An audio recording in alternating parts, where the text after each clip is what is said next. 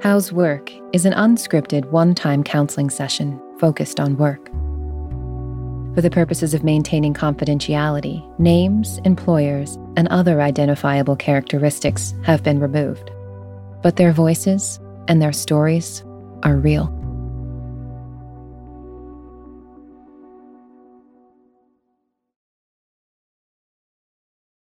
You know how to book flights and hotels. All you're missing is a tool to help you plan that unbelievable travel experience. That's why you need Viator. Book guided tours, excursions, and more in one place. There are over 300,000 travel experiences to choose from, so you can find something for everyone. And Viator offers free cancellation and 24/7 customer support for worry-free travel. Download the Viator app now and use code Viator10 for 10% off your first booking in the app. Find travel experiences for you. Do more with Viator. What does it take to be an entrepreneur, and how is it changing in our ever-evolving business landscape? This is Scott Galloway, host of the Prop G podcast and an entrepreneur myself. Right now, we've got a special 3-part series running all about the future of entrepreneurship. We're answering your questions on work-life balance, how to raise capital for your business, and more. Because when you're an entrepreneur, it's always important to look ahead at what's to come. So tune in to the Future of Entrepreneurship, a Prop G Pod special sponsored by Mercury. You can find it on the Prop G Pod feed or wherever you get your podcasts.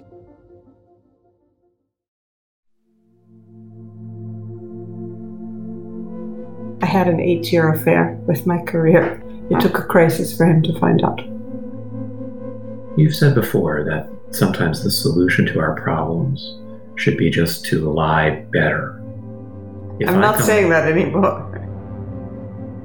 I knew that I would slip and the truth would come out, so it was better that it came out from me. It was better that I not continue the lie, and I just tell him. In Where Should We Begin? I often explore secrets, but they often are romantic secrets, family history secrets. But this is How's Work. They came to talk about the deep conflicts and the secrets that they both carry surrounding their work. The work I do is not nearly as sexy as people think it is. There's a perception of what it is, and it is not that. One person can't talk about what she does, and one person can't talk about the fact that he no longer wants to do what he does. Being a physician is like being a sponge. Every patient that you see, you take something from them and keep it with you. And I think my sponge is full.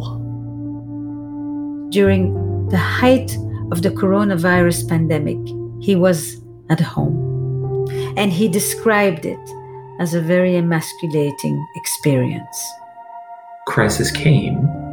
Some people were drawn to the fire, and some people were pushed away. He didn't go to the hospital setting, and I'm not sorry. I know how dangerous COVID is. I've watched enough people die. I'm glad he wasn't one of them. Is that selfish of me? Yes. Did you know I was secretly happy that you were safe here? I guess it would be nice to get my hands a little dirty. She has that opportunity. She has that opportunity too much. I can help him get his hands dirty. I don't think he'd like it much.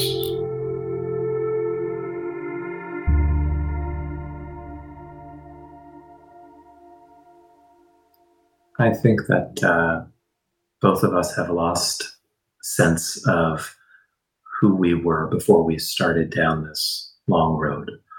And the journey that we took both professionally and personally ran and continues to run concurrently with our marriage.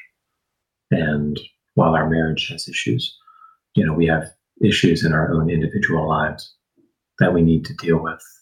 And we also need to deal with how they intertwine with our marriage and our relationship.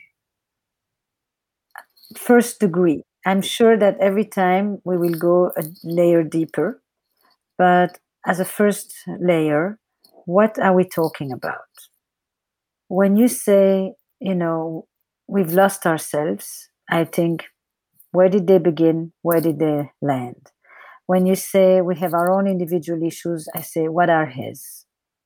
When you say it also involves work, I say, what's just happened? And I would probably start with the more recent and then move backward, because I think that there's a lot of changes happening in our work lives. So you can pick whichever one of those three to start, and I will just keep my foot on the pedal. I've been a physician now for about 15 years, more than that, actually. The decision to become a physician was made before I knew what being a physician was all about. Mm-hmm. The decision to become a physician put me on a train that I didn't have to get off of until the very end of the journey. I didn't have to get off. I didn't need to get off, didn't want to get off and look at anything else along the way. We continued to work and sacrifice and look forward to arriving at an ultimate goal. Now that I've been there for a while, I'm not sure if I want to stay at that station. And it is hard for me to imagine myself doing anything else but what I have worked at for so long. And yet I know I need to change, but that is very scary. And it brings out a lot of insecurity because I've never had to prove that I can do anything else other than what I'm doing now. And I do it well. Mm-hmm. Very well. Can I ask you to hold one moment? Tell me if I heard that accurately. I have always known and wanted to be a physician. I have never known to be anything else. And yet, I no longer have the fire. And I am wondering if I am to be, not just to do something different, but to be someone different. This is not just a change of what I do. This is almost an identity shift. It's a fundamental identity shift. And it will be an identity shift that many people will not understand. And whatever necessary risks I have to take to search for whatever it is I want, which I'm not exactly sure what that is, but I know it's not this.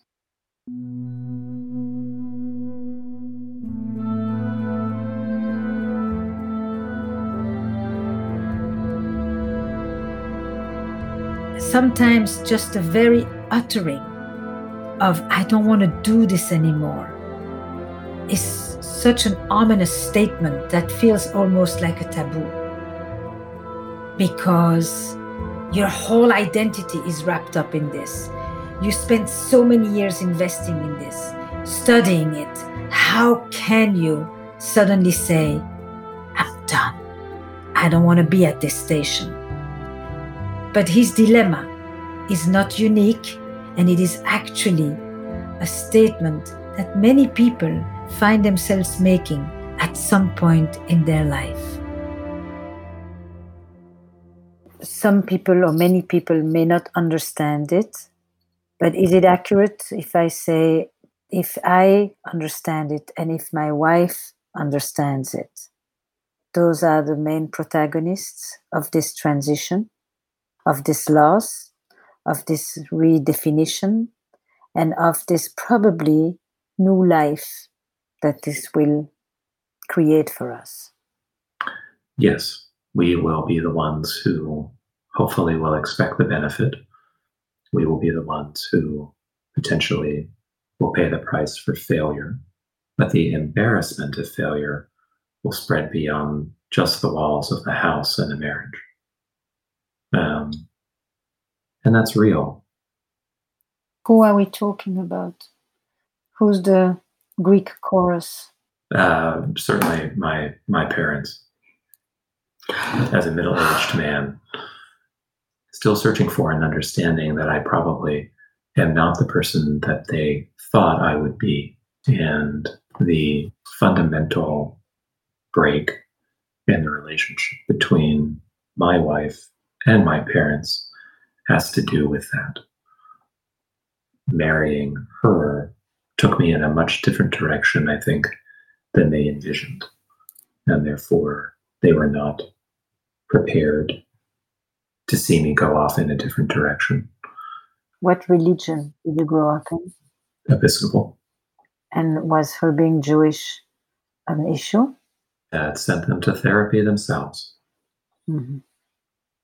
So, because if my son marries a Jewish woman, then she's nodding, so I'm just going to continue ask. What, that we have had children that are Jewish?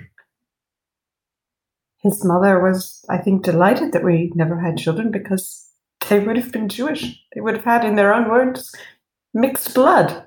They use those terms. Those sting. I come from a family that had Holocaust survivors as grandparents who escaped, and that stung, to say the least. That stung. It still stings. It burns. It burns every day. I see it. I feel it as you say it. But he pursued you anyway. He took the bravest leap of all. And has stayed. It's been 19 years. Mm-hmm. That's insane. If you knew me, you'd know how insane that was. I'm hoping to get to meet you in a minute. That is a little insane. But basically, I didn't marry who you wanted, but at least I have the profession that you wanted, and I've done you proud by my profession. And if I give that up now, then I basically have nothing left for you to actually look to me for. I have not put it in those concise words, but yeah, that's probably it. You know, we don't live there, not a doctor anymore, didn't give him any grandkids, not there when they get older. Pretty much, I guess, the things one would expect from a child. Are you an only child? I have a brother. And where is he? Much closer to my parents' heart than I am. And he's a doctor too? No, he's not. What was the other profession that was expected? He works with my father in the business, and he is single and gay, in the closet. It is our belief that one of the reasons he cannot come out of the closet is for fear of the reaction. That he would be kicked out of the business? Maybe not kicked out of the business, but he would certainly be looked at. If they couldn't handle marrying a Jew, being gay takes it to another level. Which is the parent that you fret about most when you think about leaving medicine? I think that my father is likely to be more proud of the fact that I'm a physician, but leaving the profession would probably sting harder with my mother. The more I listen to him, the more his kind of affectless tone stirs intensity inside of me. My producer thought that it was a kind of a doctor's cadence. I began to question to what extent am I in the presence of repressed anger, and that this anger is the consequence of a conflicted sense of loyalty that he has towards his parents. Rage at himself for what he did and didn't do, rage at the family for squeezing him, for making it impossible for him to make certain choices freely, and for all the losses that he had to live with.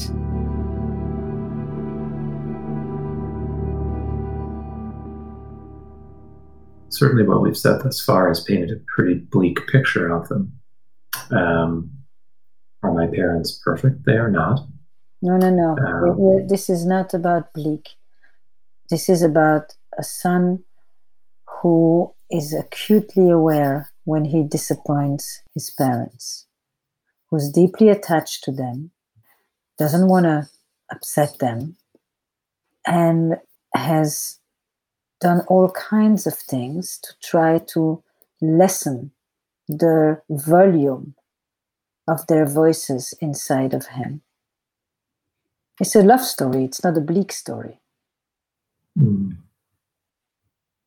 His father is wonderful.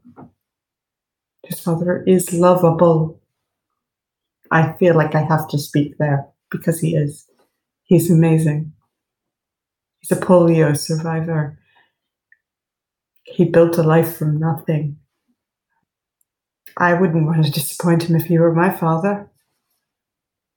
Well, we don't have children, so it's difficult for me to imagine how a parent feels about a child and the expectations, the vision, the dreams that you would have for them.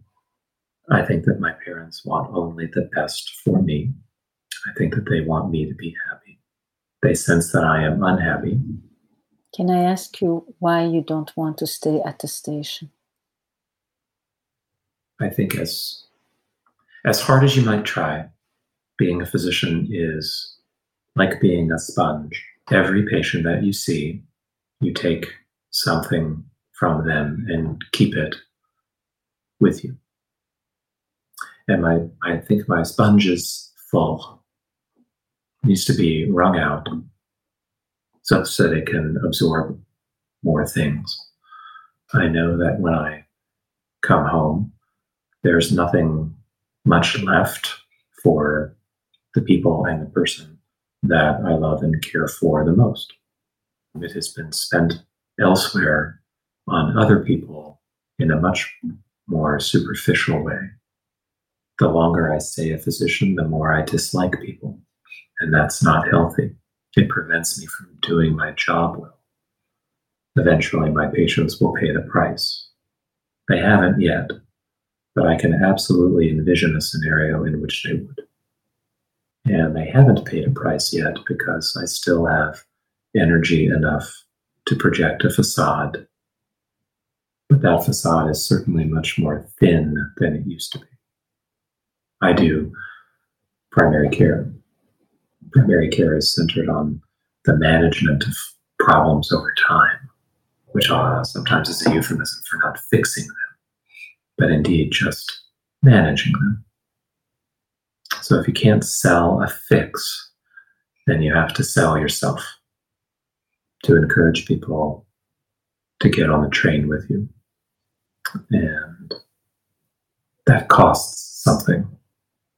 So when I envision doing something else, helping people is still a part of that, but helping people in a different way that doesn't require as much something. You know, my mother was a school teacher. My father worked in a shipyard for 40 years. I'm sure that there were times when they didn't want to go to work. They got frustrated, angry, maybe hopeless. But they didn't quit.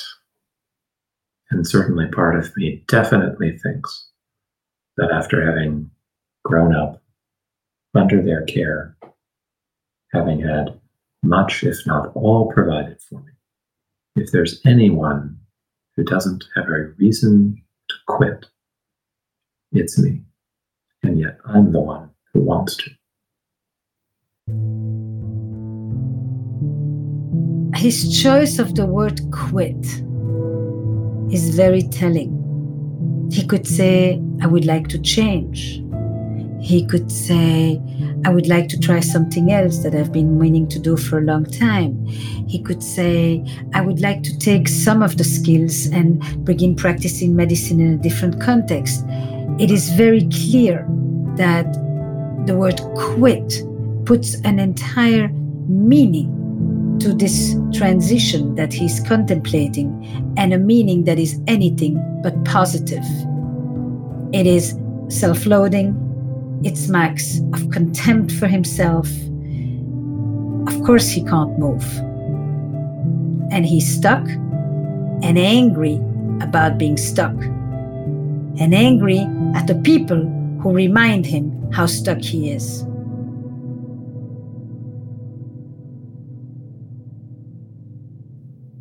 And that makes me angry. Why does that make you angry? Because their choice to be selfless is not your burden to carry. It seems to me that they chose that path. They gave you something amazing, something I am often envious of. But they gave it to you in theory. I remember the worst fight I ever had with your mother was right before the wedding. It was about free will. They gave it to you so you could become something amazing because you are incredibly smart and I've seen what you are capable of. They gave you they gave him this toolbox and he can do anything with it. And I know that people go to work and do horrible things for their children, much worse than be a school teacher or an engineer. But that doesn't mean that their children should not go and be exotic dancers or... So what if I just went and told them I'm going to quit? And they said, okay. That might happen. It might silly. That might be it. Because that may not actually be the way that you would approach them. What you just shared is the inner dialogue, the soliloquy. But that's not necessarily the way you talk to them. The way you would talk to them may involve, first and foremost, how much you appreciate the path they put you on and the values that they have inculcated in you, including the value of free will and agency and diligence and integrity and the wish to help, etc. And that you've decided to find different platforms, different spaces in which to bring those values that you adhere to, no less. The way you're presenting it, I quit. Anybody who has a vocation like you, if they stop, has only one vocabulary. It's the vocabulary of quitting, because it's one passion is replaced by another. It's the passion of doing it and the passion of not doing it. But when you talk to them, it's about what are the values that are involved in what you do and that you are going to translate into other fields. You will always be a doctor, even if you don't practice as a physician properly. But I'm going to put 3 dots at the end of this for a moment. And then I'm going to ask your spouse here next to you, your partner, because where are you? And what needs to happen for you today? And where does the personal and the professional connect in our conversation today for you? I don't know if I have a personal and professional anymore. I'm in a very different line of work. I have helped people. I have been a paramedic. I have fixed cars. I've done lots of things. Some of them not so reputable, some of them reputable. But what I do now is I work for the government. I do one job on the face of it and I do another in reality. And what I do in reality comes with a significant price tag, one that he did not sign up to pay. I did not tell him when I made my decision. I had an 8-year affair with my career. It took a crisis for him to find out. He found out or you told him? I told him. Admittedly, I think 5 gin and tonics in. With my dying sister in the next room and all my family dead around me. But you wouldn't have told me if you didn't feel you had to. You would have continued on. I felt I was out of options. I couldn't run interference on too many fronts anymore. I had maintained one job on the face of things. I had maintained the other. I had been in an ICU for months with my sister, trying to keep her alive. We had gotten her back alive miraculously. It was tenuous. It had taken millions, 5 states. It took superhuman efforts, even by my ridiculous standards. And I hit a wall. I knew that I would slip and the truth would come out. So it was better that it came out from me. It was better that I not continue the lie and I just tell him. So I told him. And so he found out that he was on a train that he never bought a ticket for. And it was incredibly unfair, and I will live with the guilt for the rest of my life. Every morning I wake up, there will be that. And every night I go to bed, it's still there.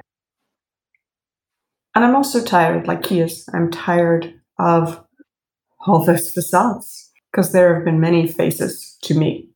Lots of faces. Lots of places. The work I do is not nearly as sexy as people think it is. There's a perception of what it is, and it is not that. It is long nights in airports where people know you better at an airport bar than your own family will ever know you. But like him, I was born into it. I was set on a path. I was custom built like a car for a specific race. And I've driven that truck. And the car is now burning oil. The valves are burnt. It's probably leaking at exhaust port number 4. I'm exhausted. And he carries the burden of my exhaustion on top of his exhaustion, and it's ridiculous. And yet here we sit in the middle of COVID, where we all had to come colliding together to do 2 very confidential jobs in a very confined space. And my whole world, a network that I had built and worked so hard for, and that he has helped support me in since I told him the truth, that came crashing down around me when you couldn't travel anymore. Those connections, that interpersonal bond where you have to meet the person for them to trust you.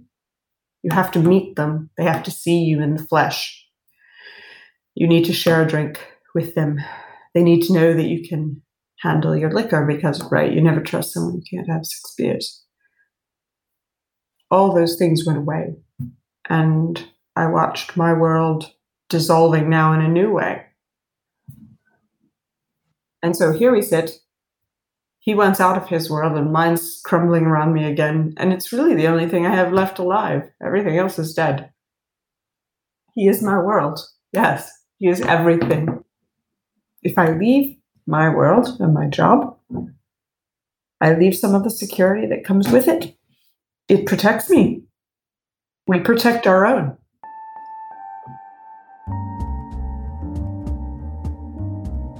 Her dilemma is less clear, because in some way her dilemma is not being played out in the session, but is being played out by the very fact that she reached out for the session. Listening to her, I thought a few times, what could she be doing? And then I decided it's none of my business. But it's probably nothing that I imagined, or maybe even you are imagining. She applied. She was tired and fed up and wanting at least have the option of leaving. By coming to doing this podcast with me, she was basically creating a path of no return to make it impossible to go back. And that is the dilemma that is being played out without my ever knowing what she actually does.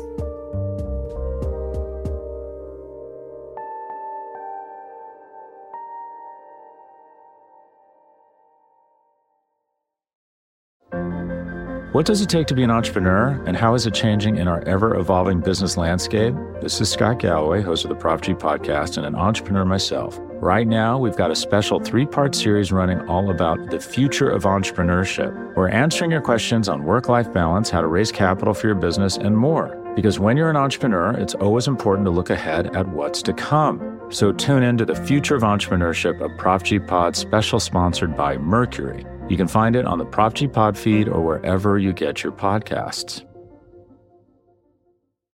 When you need mealtime inspiration, it's worth shopping Kroger, where you'll find over 30,000 mouth-watering choices that excite your inner foodie. And no matter what tasty choice you make, you'll enjoy our everyday low prices, plus extra ways to save, like digital coupons worth over $600 each week. You can also save up to $1 off per gallon at the pump with fuel points. More savings and more inspiring flavors make shopping Kroger worth it every time. Kroger, fresh for everyone. Fuel restrictions apply. There are 2 people who have reached a limit, but only one of them will be able to leave at this moment because at least one job needs to maintain the stability, the economic survival of this family. And mine is making very poor money at the moment with no ability to go out into the world. But is that accurate, what I just said? That one of you, at this moment, it's about, in part, deciding which one of you Could go. And what are the family repercussions, the economic repercussions, and the safety repercussions? Yes. I can make money doing anything. Probably enough. So for me, the economics don't matter so much. I know he worries that I will worry about the economic stability, but that comes second to physical safety, social safety, and not seeing him progress in something. I called him offhand a corpse a couple of weeks ago in the living room. It was like watching a corpse do their job. It was awful, which was a little harsh. Is that exacerbated because of confinement, because of COVID-19? Probably. Has that pushed everything more, exacerbated things? I'd say it's like a frost heave. It's pushed it up to the surface more so because we've been in close quarters. I think as we have become more frustrated in our jobs, and as we have recognized that our frustration shows to each other, and as we have learned my frustration with my job makes her angry for me, her frustration with her job makes me angry for her, but there's no one else to direct that anger at except the other person. So oftentimes she gets angry at me for staying at my job.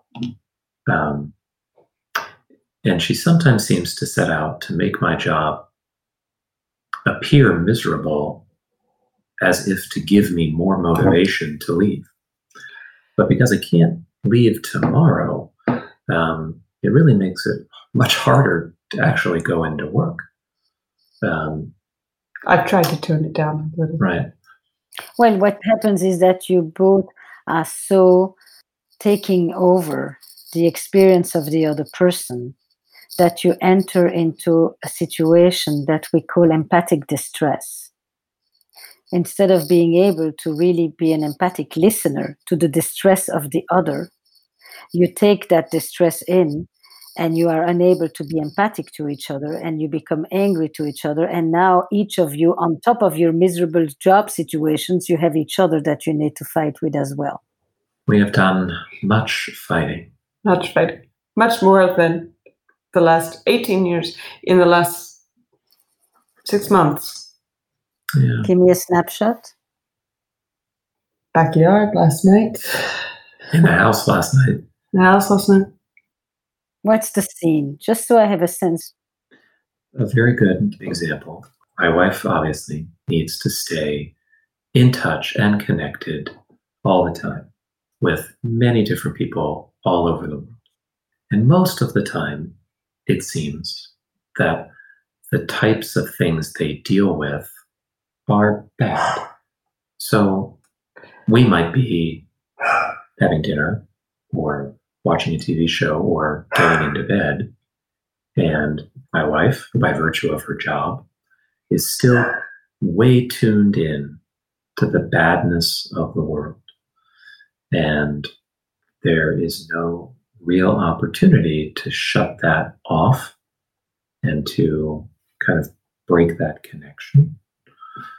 So she and I may have dinner with many more people who are invisible to me. She used to be able to do things like just detach and sit and read a book. That girl is not able to exist anymore. Yeah. The definition of my job is to care for 1 million different people in 1 million different cities. by virtue of its nature. And today, instead of the books, you drink? Drink. Sit in the backyard, scroll through email, text, messages, signal, email, text, messages, signal. So he says, when I come home, I've given the best of me to my patients, and I bring the leftovers home, and I have nothing left to give to myself or to my wife. But you say, at the end of the day, there is no end to the day, because I have to give everything of myself to these people. And since they're all over the world, there is no time zones, and therefore there is no day and night. And I have nothing left to give to myself and to him. Yes. And you are both depleted, and then you end up taking it out on each other. And it starts over again the next day. Right. So the first thing we need to find a way to insert here is the ability to not make each other continuously feel worse about that which you need no help feeling bad about. That's true. I would say we've both done the self-flagellation exercise very well. Yeah, but then you go back and forth between blame and self-blame, and you need food. You need to nurture each other as you are contemplating major life transitions. Each of you in your own right are making a very important decision, even if you only have one of them put into action right now. If you spend all your energies on fighting each other off, you will not be able to make any decision about work, because you both are massively isolated and you are each other's biggest support. If you don't have that available, you will not be able to make any decision. You are each other's most important consiglieres here. But if you experience the other as on the attack, then you can't ask them to help you, to sit with you, to ruminate, to think it through, to calculate the consequences, the cost and benefits of every inch of the decision. He has no one to talk to about this, or at least not in the important cast of characters. And you have nobody to talk about this in your cast of characters. We're very isolated, and it has grown worse in COVID. We're very alone. Mm-hmm. Mm-hmm. Probably for many people, the work environment is a lonely one. I have many acquaintances at work, people that I work with quite well all day long. We're pleasant and laugh and do all of the superficial things that you do as you are at work. Am I going to go have a drink with any of them, sit down and talk about how I really feel with any of them? No, they're not those types of relationships. We are employed by an administration which is oftentimes distant. And that's probably characteristic of many workplace environments. No, but tell her that you came from something better. Explain that you have a point of comparison, I think, just like I do. That you came from something that worked, your prior practice, and so you know how isolated you are now. I think that is a point of pain here for him. He knows it can be better. And if you know there is better out there, what you're experiencing is 10 times worse. Yes, that is true. I came from somewhere that was different. I came from somewhere where I was an owner. And when I first started working where I am now, I was frustrated because of the differences. And I was frustrated that we were unable to accomplish the things and be the type of doctor that I was. But you never think, do you think sometimes I need a different place to practice rather than I need a different profession? So, sure, simply doing primary care in a different environment or returning to my former place of employment. And I have thought of that. Say more. My gut tells me that my current dissatisfaction runs somewhat deeper than that. It occurs to me that while he is talking about his gut, he keeps speaking from his head.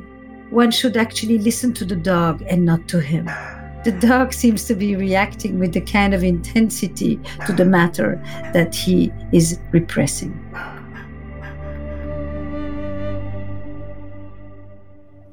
Do you know how to put your head on his shoulders on occasion? Regardless of if you are talking about how you feel, but just simply to rest? Is he good at putting his head on your shoulder? Do you know how to support each other just with your hands and body without having to talk, to lean on each other? Only once one of us is sobbing or angry. It has to get bad before we reach that point. It's not a habit. We would perceive each other as weak if we did that. Correct. Doctors, they can never be weak. And in my line of work, you can never be weak. I think it's more just our families. If you showed signs of breaking down, you would look weak in my eyes. Yes. Forget everybody else. And if I just came in and sobbed and broke down, or I would look weak if I asked you for help, I would seem to be a burden and you would think less of me. So it's easier just not to ask. And we also aren't necessarily the best teachers and supporters of each other. No. He sounds like the voice in my head right now. If I come home and I tell him I need a hug, I failed at picking myself up off the ground and dusting myself off. You've said before that sometimes the solution to our problems should be just to lie better. I'm not saying that anymore. If I come home and I've had a bad day at the office and I show that, it's my fault because I haven't suppressed it before I walked in the door. If you have a bad day at work and you show it, it's because you haven't hid it well enough. And that is just so fundamentally wrong. But it's built into the cultures of our jobs. And here we are talking to her. Yes, because we've replicated it in our home life. So it doesn't seem like it's worked. No, I'd say it's a pretty monumental failure, other than the fact that we're still sitting here. This is what happens when two type A analysts survive for 19 years together. Until the last sentence, you were doing really well. And I broke us down again. Yes, you went ahead and deflected the whole thing. You actually, you're very cognizant of what goes on. You agree, I think, quite a lot about the state of affairs. You share the insight. You don't know what to do with it yet. But for a moment, you actually each were able to say, this is what happened to us. This is what we have done to each other and with each other. Some of it is our professions, and some of it is our families that we come from and what we have internalized, and how we each basically live with the same monologue in our head of button up, be strong, be stoic, be fearless, play through the pain, toughen it up, don't complain. And even if you do, there won't be anyone there for you. Truth. So you share, actually. You may have very different work lines, but you actually share a certain psychology that has been part of your work and that you have then brought into your relationship. You need to find a way, first and foremost, to establish a base of support together.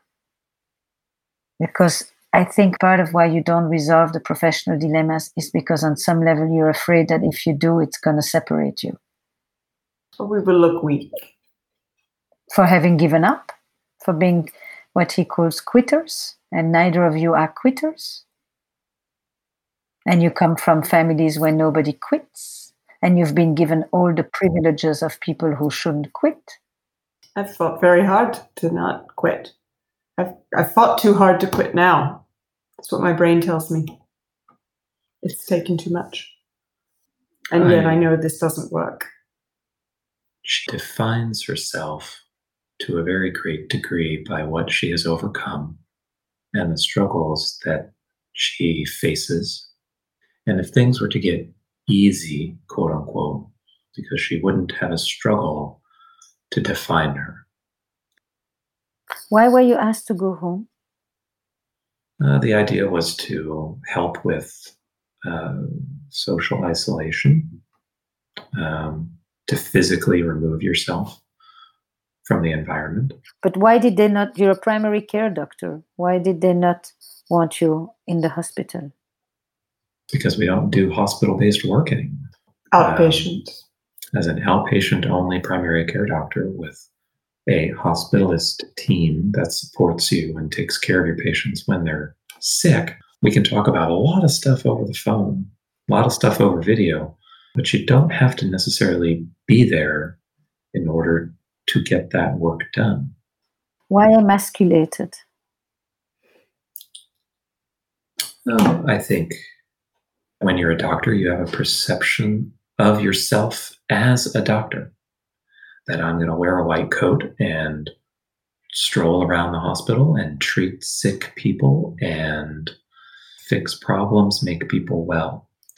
We do some of that in primary care. We also manage people chronically over time. And that is less dramatic. When a crisis came, some people were drawn to the fire and some people were pushed away. Does it give you a crisis of conscience? I should have been on the front lines and I chose the comfort of home instead. And I feel that if I was, in quote, the real doctor that I've always thought I was, I would have made sure to be on the front lines. See, your experience is different from hers. She says, I have paid my dues in the suffering and loss department. I don't feel guilty about asking you to stay home, but you seem to be at odds with yourself about it on some level. I guess it would be nice to get my hands a little dirty. Doing office-based primary care is a pretty clean existence, you know? I think sometimes that leads to a false experience, a bland experience. Mm-hmm. Yep. And certainly during COVID, when one day runs together into another without much definition of time or space, you know, you're looking for something else, something to break the monotony, something to break the mold.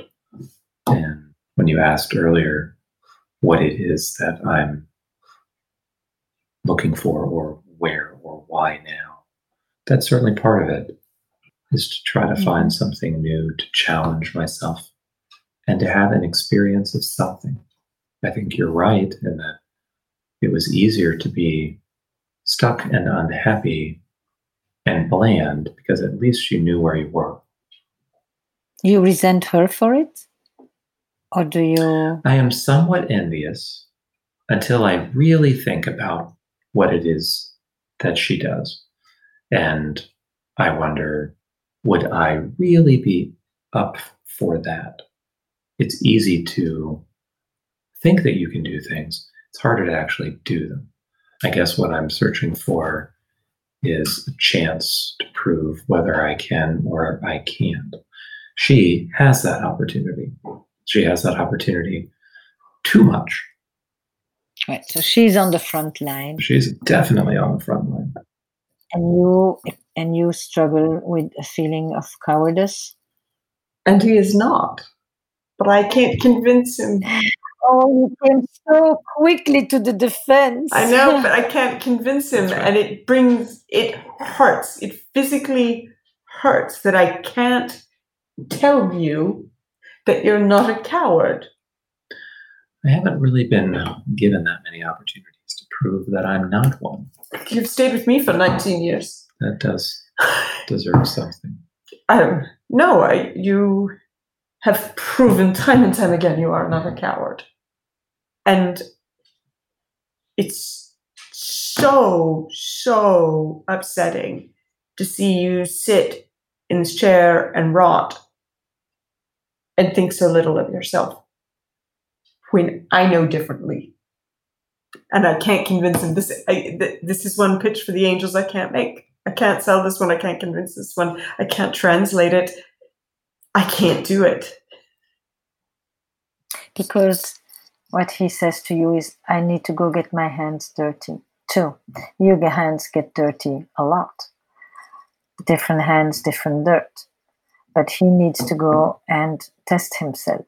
And the fact that he is there for you is partly helpful.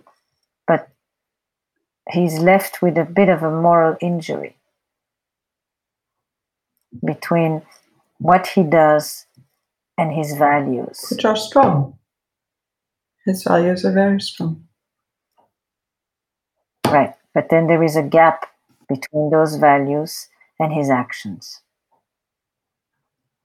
We call it in my line of work ideological chasms. They're very dangerous because when people step up to the edge of them and they know where they should be, they can fall in so quickly and just be lost. You will do anything not to lose him. Of course, understandably so. So what are you going to do? He has some idea of how he needs to start his course of action. I can help him get his hands dirty. I don't think he'd like it much. No, but you have some of your own questions to answer. I'm tired. Very tired. He needs to go do the thing that I can't do anymore. That hurts. Or maybe it's time to reverse roles. You be there by him while he goes out on in the trenches. Scary. It's my job to protect. That is scary. They both sit on the edge of a precipice, that their careers have been so central to who they are as individuals and how they have structured their relationship to each other and especially to the world around them. We may be at the end of the session, but we have just begun this conversation.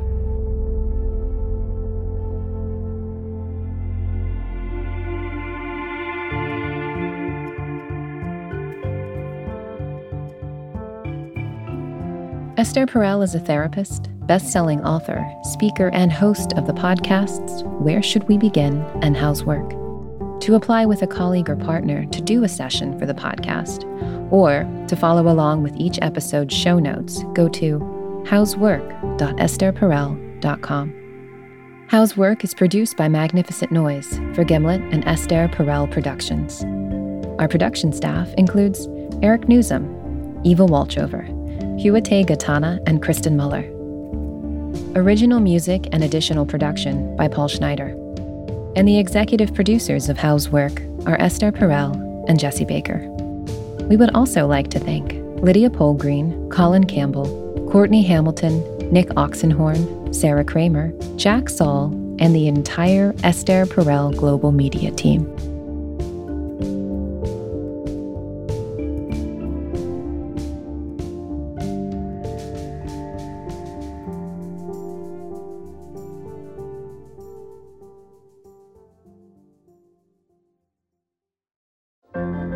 What does it take to be an entrepreneur, and how is it changing in our ever-evolving business landscape? This is Scott Galloway, host of the Prop G podcast and an entrepreneur myself. Right now, we've got a special 3-part series running all about the future of entrepreneurship. We're answering your questions on work-life balance, how to raise capital for your business, and more. Because when you're an entrepreneur, it's always important to look ahead at what's to come. So tune in to the Future of Entrepreneurship, a Prop G Pod special sponsored by Mercury. You can find it on the Prop G Pod feed or wherever you get your podcasts.